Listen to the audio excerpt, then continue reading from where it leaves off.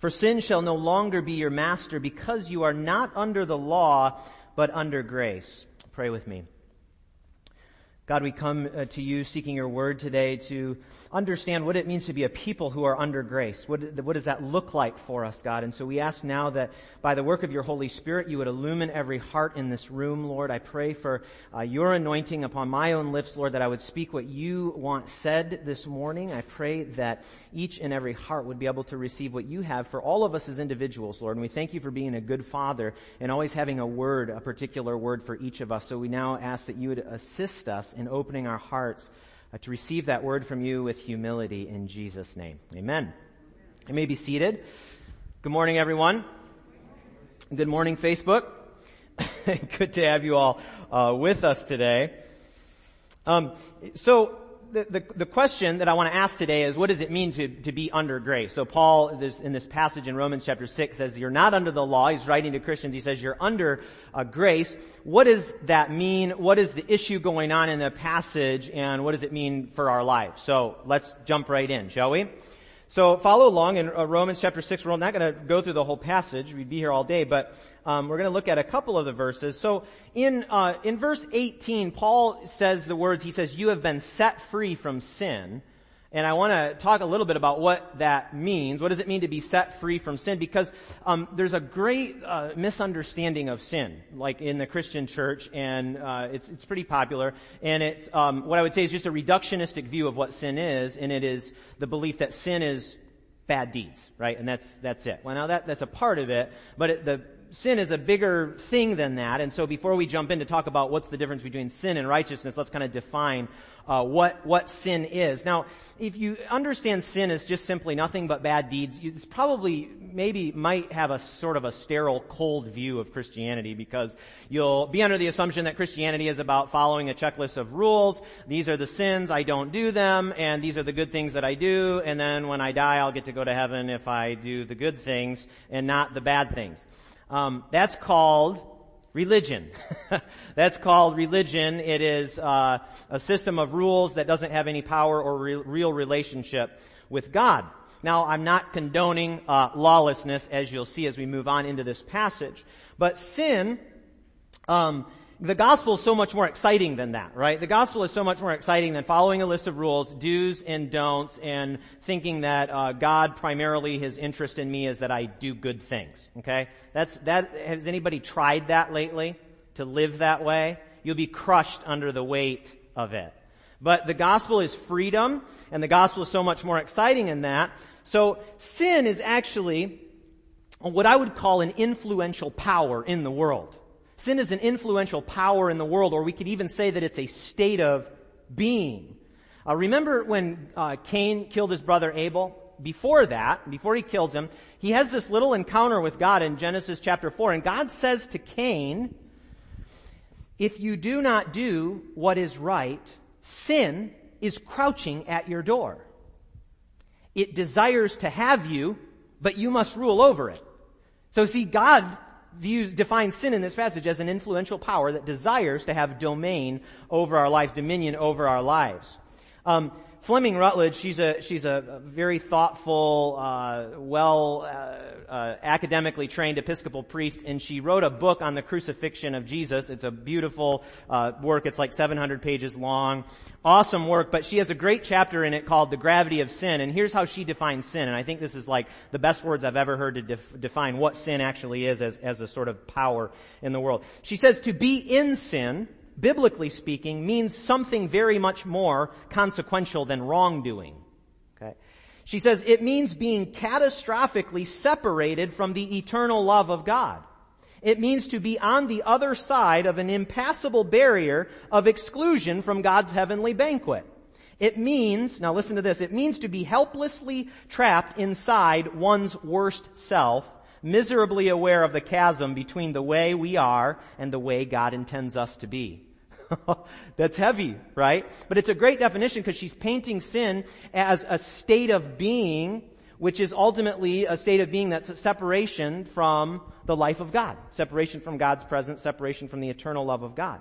And so this is, what that is, that state of sin. It's the state of all humankind apart from Christ. The Bible tells us we're born in that state.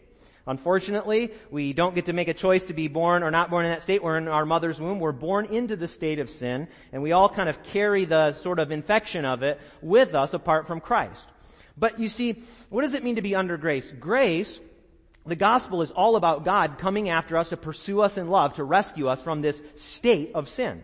Okay? I was going to do this practice, but I probably won't for the social distancing thing. I was going to have everybody come stand up and go to one side, and I'm going to say, under here, you're like under the law and under sin. And I was going to have everybody move over here into this side and say, now you're under grace. So, right? So it's like a state or a sort of realm we could call sin and being under grace. And so when Jesus comes to rescue us and we put our trust in Him, He actually delivers us from one state of being to another. He delivers us out from under sin, power, and dominion, and He brings us into grace, into the realm of grace. So Colossians chapter 1 puts it like this: for He has rescued us from the dominion of darkness, right? So think dominion, a realm. He's rescued us from the dominion of darkness and brought us into the kingdom of His beloved Son. Hallelujah. He's transferred us from one dominion into another. And this is what Paul's getting at in this passage.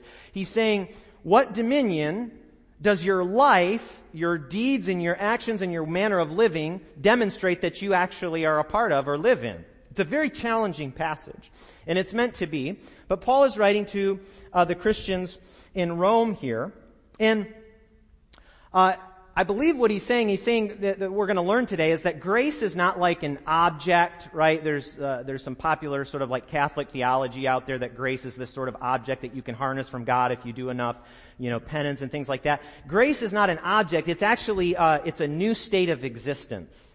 The Bible calls it to be a new creation, to be in a new dominion, to be in a part of a new realm, really, God has transferred you into, as we just read in Colossians. But the way we live our lives is a demonstration of whether or not we are truly in a state of grace, whether we truly or not live under grace as a part of God's new creation. This is the matter that's in the passage today, right? And by the way, Jesus has a lot to say about this too. Jesus and Paul, they both say things indicating that everyone who belongs to the community of faith is not necessarily truly in the faith, as Paul calls it. In 2 Corinthians chapter 13, he says this: examine yourselves to see whether you are in the faith. Test yourselves, he says, right? So, and then Jesus has those very famous, or maybe they're infamous words that always make me tremble a little bit when I read them. Not everyone who says to me, Lord, Lord, will enter the kingdom of heaven, but those who do the will of my Father in heaven, right? So, this is an important issue, I think, in our day today, because what we're seeing in the world literally is lawlessness is abounding.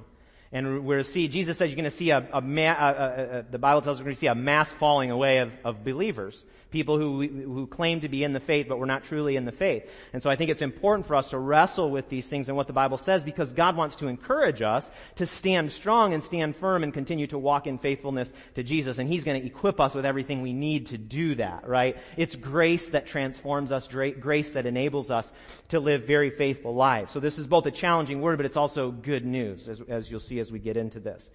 But the way that you could look at the whole thing is like this. You could say that what the Bible teaches is that if you are really a friend of Jesus, your life will look like His. Okay, this is as simple as it is. If you really live under grace, your life will be transformed by that grace, and you will live a righteous life. You will be a person who does the right thing and is in right relationship with God and with other people. Okay. So look at verse 13 in the passage. Paul says, don't offer any part of yourself to sin as an instrument of wickedness, right? So he's saying sin is something you can offer yourself to. So again, we see that idea of sin as a power, right, that has influence over us, that leads to wrongdoing when we succumb to it. He says, don't offer any part of yourself to sin, but rather offer yourselves to God. Now listen, as those who have been brought from death to life. Brought from death to life, brought from the dominion of darkness into the kingdom of His beloved Son. He's saying this has happened for you. If it's really the case that that's happened for you, live in alignment with it, right? So much of the Bible is about learning, or so much of the Christian life is about learning how to live out our identity as sons and daughters of God under the grace of Jesus Christ. Okay, and it's a process. It's a process of growth, absolutely. Now, this is important to hear. We need to, because you could read this passage the wrong way if you're not careful, but it's important for everyone to hear that we need to be safeguarded against the idea that our salvation in Jesus Christ is flimsy based on how good of a job we're doing keeping the rules, right? Like, oh, today I'm in hell because I'm out of grace because I messed up, and now today I've done a really good job of serving my neighbor and not being lustful and prideful, so I'm in heaven. You know, like thinking like that. It's not flimsy, okay? It's not a flimsy thing, but at the same time, the Bible calls us to examine ourselves to see if we're actually people who live under grace, if our life bears the fruit of what it really means to be a person who is under grace. Because if you're truly born again, as Jesus says, born anew of the Spirit, if that has truly happened for you, you've believed on Jesus Christ for the forgiveness of your sins, Bible tells us God has declared you righteous. Righteous. He's declared you righteous. Karl Barth says, by faith we are what we are not. By faith in Jesus, we are what we are not. God declares us righteous and blameless, but that righteousness declared over us will result in fruit of righteous living. Okay? But the final verdict, if you're in Christ, if you're united to Christ, the final verdict of judgment has already been proclaimed over you because He took what you should have got and He gave you what only He should have got. Righteousness, freedom, not guilty, innocence, blamelessness, right? There was that exchange on the cross. Thanks be to God. But the problem is, you see, some people, they come, they say a sinner's prayer, they have a little feel-good conversionary experience, and they get the butterflies in their stomach for God, and they say a sinner's prayer, and then they go back to a life of sin and ungodliness. That's not a person who's actually been brought from death to life. That's a person who loved sin more than they loved Jesus. Okay? Now, I'm not saying there's no hope for them to come back, right? But that in and of itself is not the fruit of a righteous life. Okay? A fruit of a righteous life is a righteous life. Okay? You tracking with me? All right. 13. He says, offer every part of yourself to Him. So followers of Jesus can't hold back a compartment of their lives.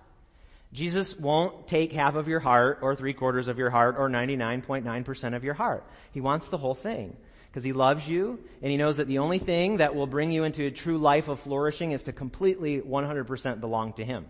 Right? Remember all the people, Jesus, I want to follow you, but first I got to go do this. And He says, no. You just come and follow me. He wants all of us, and it means sacrifice. It will mean sacrifice. It will mean leaving other things behind once and for all. There's some great scenes. I know I always talk about The Chosen, the show, but there's some great scenes where Jesus calls people to follow Him when He calls Matthew the tax collector to follow Him. It's a very powerful scene. He just walks out of the tax booth and the Roman centurion's like, whoa, where are you going? And he's like, I've made my decision. I'm going to follow Him. He just leaves it all behind. It's awesome. So, it's a process. Yes. It's a process. Yes, learning to live a righteous life is a process. And yes, God is extremely patient with us. Thank God, because I would be toast by now. Like 1,000 times over. I would have been zapped, discounted, disowned if God were not a merciful and gracious and patient God. It tells us in the Bible that He's slow to anger and abounding in love. Okay? He's a very good Father. But you see, if we're tenaciously holding on to things or to a lifestyle that we know God is calling us to let go of, then we need to examine ourselves to see if we're truly in the faith. If we're holding on to these idols that keep us from being all that God wants us to be, which is 100% surrendered. Okay? So, our behavior and our lifestyle will reveal where our allegiance lies. Right? It reveals where our allegiance lies, either to the kingdom of this world or to the kingdom of God. Jesus says you can't serve two masters. You got to pick one or the other and throw it all in there. Throw it all into to one basket. Now, move down to verse 17. Paul says, thanks be to God that though you used to be slaves to sin, see, he's kind of speaking over these Christians. He's sort of reminding them by declaration of what's happened to them. He says, because though you used to be slaves to sin, you have come to obey from your heart the teaching that's now claimed your allegiance, right? The teaching of what is that of following Christ faithfully as a disciple of Christ. So he says, look, the sin, that's the old way of life. You used to be enslaved to it, right? Jesus Himself said anybody who sins is a slave to sin, right? If you live a life of sin, you're enslaved to sin. So Paul says you've been rescued out of that, And you have been brought in to God's kingdom as a person who's obedient to the teaching that you've handed on. And it comes from your heart, right? That is an important thing. But first, what does it mean to be set free, right? In verse 18, Paul says you've been set free from sin. To be set free, right? There's think about the image of like a caged animal at a circus and someone sneaks in at night, right? Because the tiger's abused. It's like a movie storyline or something. I'm sure my kids have seen a movie like that. And the person sneaks in and they let the tiger out and he's free, right? It's something that has to be done for you, right? That's grace. God sets us free from the enslavement to sin. He delivers us from that domain through the new birth. Through when we give our lives to Jesus and are filled with His Holy Spirit, baptized in water, we're set free. And He's given us a completely new life. And we live under grace. But you see, it's God who has to change our hearts. Okay? Because there's this idea of teeth gritting and sweat of the brow struggling to please God. Versus what the actual biblical view of the Christian life is like a resting in and surrendering to God and to what the Spirit of God is doing in us. It's a big difference, okay? One is striving, one is surrendering, and there's a difference. So a heart that is fully trusting of Jesus to the point of surrender will be a heart in which righteousness is formed. This is what Paul is saying in the passage. And Jesus is that gentle voice that He says to us, right? He doesn't say, you will follow all of these commands and then I will. No, Jesus is not like that. Jesus is like, bring your burdens to me. Right? Lay it down at my feet. Allow me to fight your battles against sin. Allow me to fight on your behalf. Come, rest in my presence and seek me for strength. Right? He wants us to be yoked to Him in a relationship. He's not a exacting, demanding judge who's standing over us. He's wants friendship with us. That's the beautiful thing. This is why a life of righteousness is not a boring legalistic thing. It's because it's about walking in a daily relationship with Jesus. Amen? Say amen to that. Okay. So when we're abiding in Jesus, walking in close union with Him, the influential power of sin loses its grip on us. You see how different that picture is than the idea of, all right, I got to put my gloves on today to fight all the sin. I'm going to strive. I'm really going to do it today. And then how many times at the end of the day do you go, I failed again? Right? Because you are focusing on fighting sin in your own strength and not resting in His presence, where there's purity and holiness and strength and rest. Okay. There's a big difference there. Let me give you a practical example. So let's say you realize at the end of the day that you were gossiping about someone, that you had a sort of an accusing attitude towards someone and you said something to someone else, I can't believe that what she did, da, da, da, da. And then, so one response would be like, I should probably ask forgiveness. I think that was probably a sin. All right. Then you go and you ask forgiveness, right? That's like being under law, right? It's sort of a sterile, cold, legalistic view of a life of righteousness. No, I did wrong, so I have to go confess my sin. And you're pretty much just going to stay in this vicious cycle of falling back into it. This was the state of things in the Old Testament for God's people, basically. They were under law. The law was good, but trying to follow it amplified, it put a spotlight on their sin. It showed how unable they were to follow it. But we're not in that state anymore, right? We live in a new covenant where our righteousness comes from Jesus Christ. We're clothed in His righteousness and filled with His Spirit and enabled to walk in the way that God has set before us because we're in union with Him. Okay, so big difference. So the other response would be I gossiped about someone, Lord, I fell into something that grieves your heart. Forgive me for that and help me heal my heart of the wounds that I have that made me speak ill of this person, and help me Lord, give me your heart for this person. That's just so hard for me to like, right? See the difference there? One is so sterile, God, please forgive me, I sinned. And one is Lord, I'm in relationship with you and I'm sad because I grieved your heart, right? He's a father. That's how we relate to Him. Okay. So living as slaves of righteousness, as Paul puts it, is about our personal walk with the Lord Jesus. It's about how we share in His heart. We learn to love what He loves and disdain what He disdains. Okay, 1 John chapter 2 says this. This was the beloved disciple of Jesus, John. He knew Jesus very well, laid his head on his chest and all that cute stuff. So he wrote this, whoever says, I know Him, but does not do what he commands is a liar. And the truth is not in that person. Now, listen to what he says. But if anyone obeys his word, love for God is truly made complete in them. This is how we know we are in him. Whoever claims to live in him must live as Jesus did. Sounds like, wow, that's it? That's all, John? I just got to live like Jesus did? No problem. But remember, we do it in his strength. We do it under his grace, right? Under his patience, under his power. So, look at the end of the passage, verse 23. Everybody's heard this verse, hopefully. For the wages of sin is death, but the gift of God is eternal life in Christ Jesus our Lord. You see, that's sin's payout. Death. That's how sin pays. Okay? So in the immediate, feels good. I feel great. I'm doing this.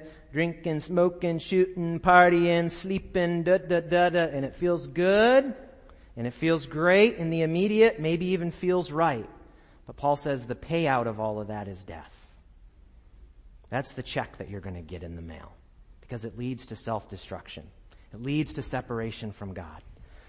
And then, Proverbs chapter 14 says it really beautifully. It says, there's a way that seems right to a man, but its end leads to death. Right? So many people in the world, they think they're on a right path, but they're living apart from God and living in godlessness. And it feels good in the immediate. Feels like, man, I'm free. I don't follow no God or no religion. I don't need any of that stuff. I am a free man. I am a free woman. I do what I please and I feel good about it. And it seems right. There will be a day when they realize it leads to death.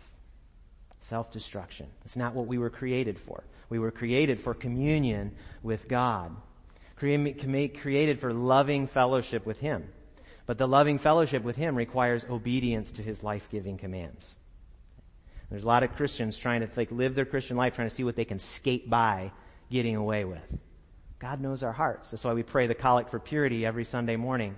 From whom no secrets are hid, right? God, no secrets are hid from you, right? He lays open our hearts bare. So, the good news is this. Paul says the gift of God, right? To live under grace, to live under the gift that God gives you in the person of his Son is eternal life in Christ Jesus our Lord. What is eternal life? Jesus tells us in John chapter 17. He says, this is eternal life, that they may know you, the one true God, in Jesus Christ, whom you have sent. Intimate, personal, knowing, knowledge, relationship with God our Father in the Lord Jesus Christ, in the fellowship and communion of his Holy Spirit. That's eternal life. You have it. It's yours. You're living in it. You're living with eternal life. You're living under grace. And so the call on our lives is to examine, be reflective. What are the things that are pulling me away from living a righteous life?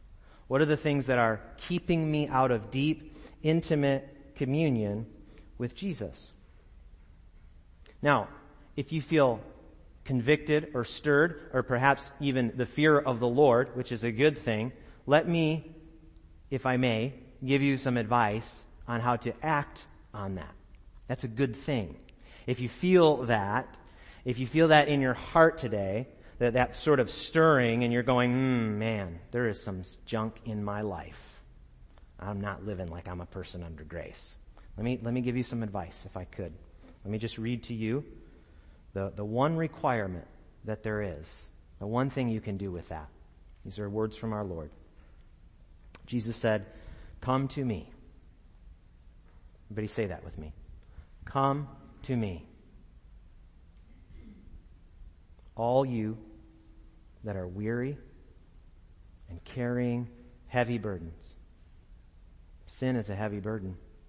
It's a heavy burden to bear. It's that secret, carrying that secret with you of what goes on in private life.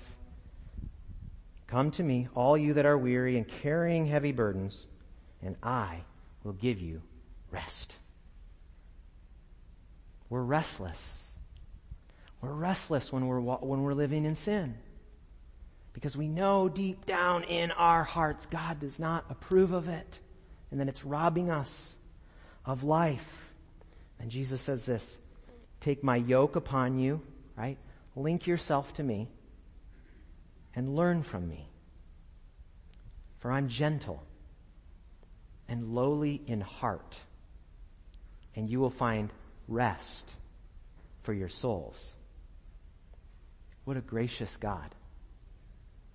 That's the heart of God. That's the center of his heart. Gentle and lowly. It doesn't say, come to me because I am demanding and exacting in heart. Come to me because I am rigorous and judgmental in heart. God says, come to me because I am gentle and lowly in heart. That's his heart for us. And that rest that Jesus spoke about, that we find in him, is the rest of the finished work of the cross. It's resting in what he did for us, bringing the secrets, the sins, the knowledge that we're not walking close with him, and bringing that to him and laying it down at the cross and resting there. And he's eager to wipe us clean. The Bible's so clear about that. God is more eager to throw our sins into the depths of the sea and forget about them than we are to turn them over to him. And the enemy, his voice will come in and say, nope, you have to carry it on your own. You have to carry it on your own. You need to feel worse about this than you do, right? Repentance is not always trying to feel as bad as you can about your sin. It's an objective decision to give it to Jesus and to turn away from it and to receive life in return, right? It's an exchange of death for life. Okay. Wherever you are, you're under grace. Live that way, live that out, and know that wherever you are, his heart is to call you closer. It's a merciful and gracious heart, as proven at Calvary. Let's pray. God, I pray for anyone who's listening, watching on Facebook today, anyone who's here, Lord, in this sanctuary that has any kind of a heavy burden they're carrying around in the deepest closet, in the deepest recesses of their soul, something unconfessed, something that still comes back every so often, more often than we'd like it to, and raises its nasty head. And we keep carrying it around. Lord, I pray that you would, in your grace and in your power, just cut that off. And Lord, just right now, I just pray that you would enable people who need to make that decision to come to your cross, Jesus, to just come and just lay it there. So that we're reminded, Lord, that what your word says is that there's no condemnation for those who are in Christ Jesus. And to turn our sin over to you and to rest in the finished work of your cross is to be in Christ Jesus. Lord, to be in relationship with you. What a beautiful thing. So Lord, help us to yoke ourselves to you, to learn from you, to be so committed, 100% surrendered to the process of following you, and to living out righteous lives in a world that needs to see the light of righteousness where lawlessness and chaos abound, so that we would draw others to you. Father, thank you for loving us. In Jesus' name, amen.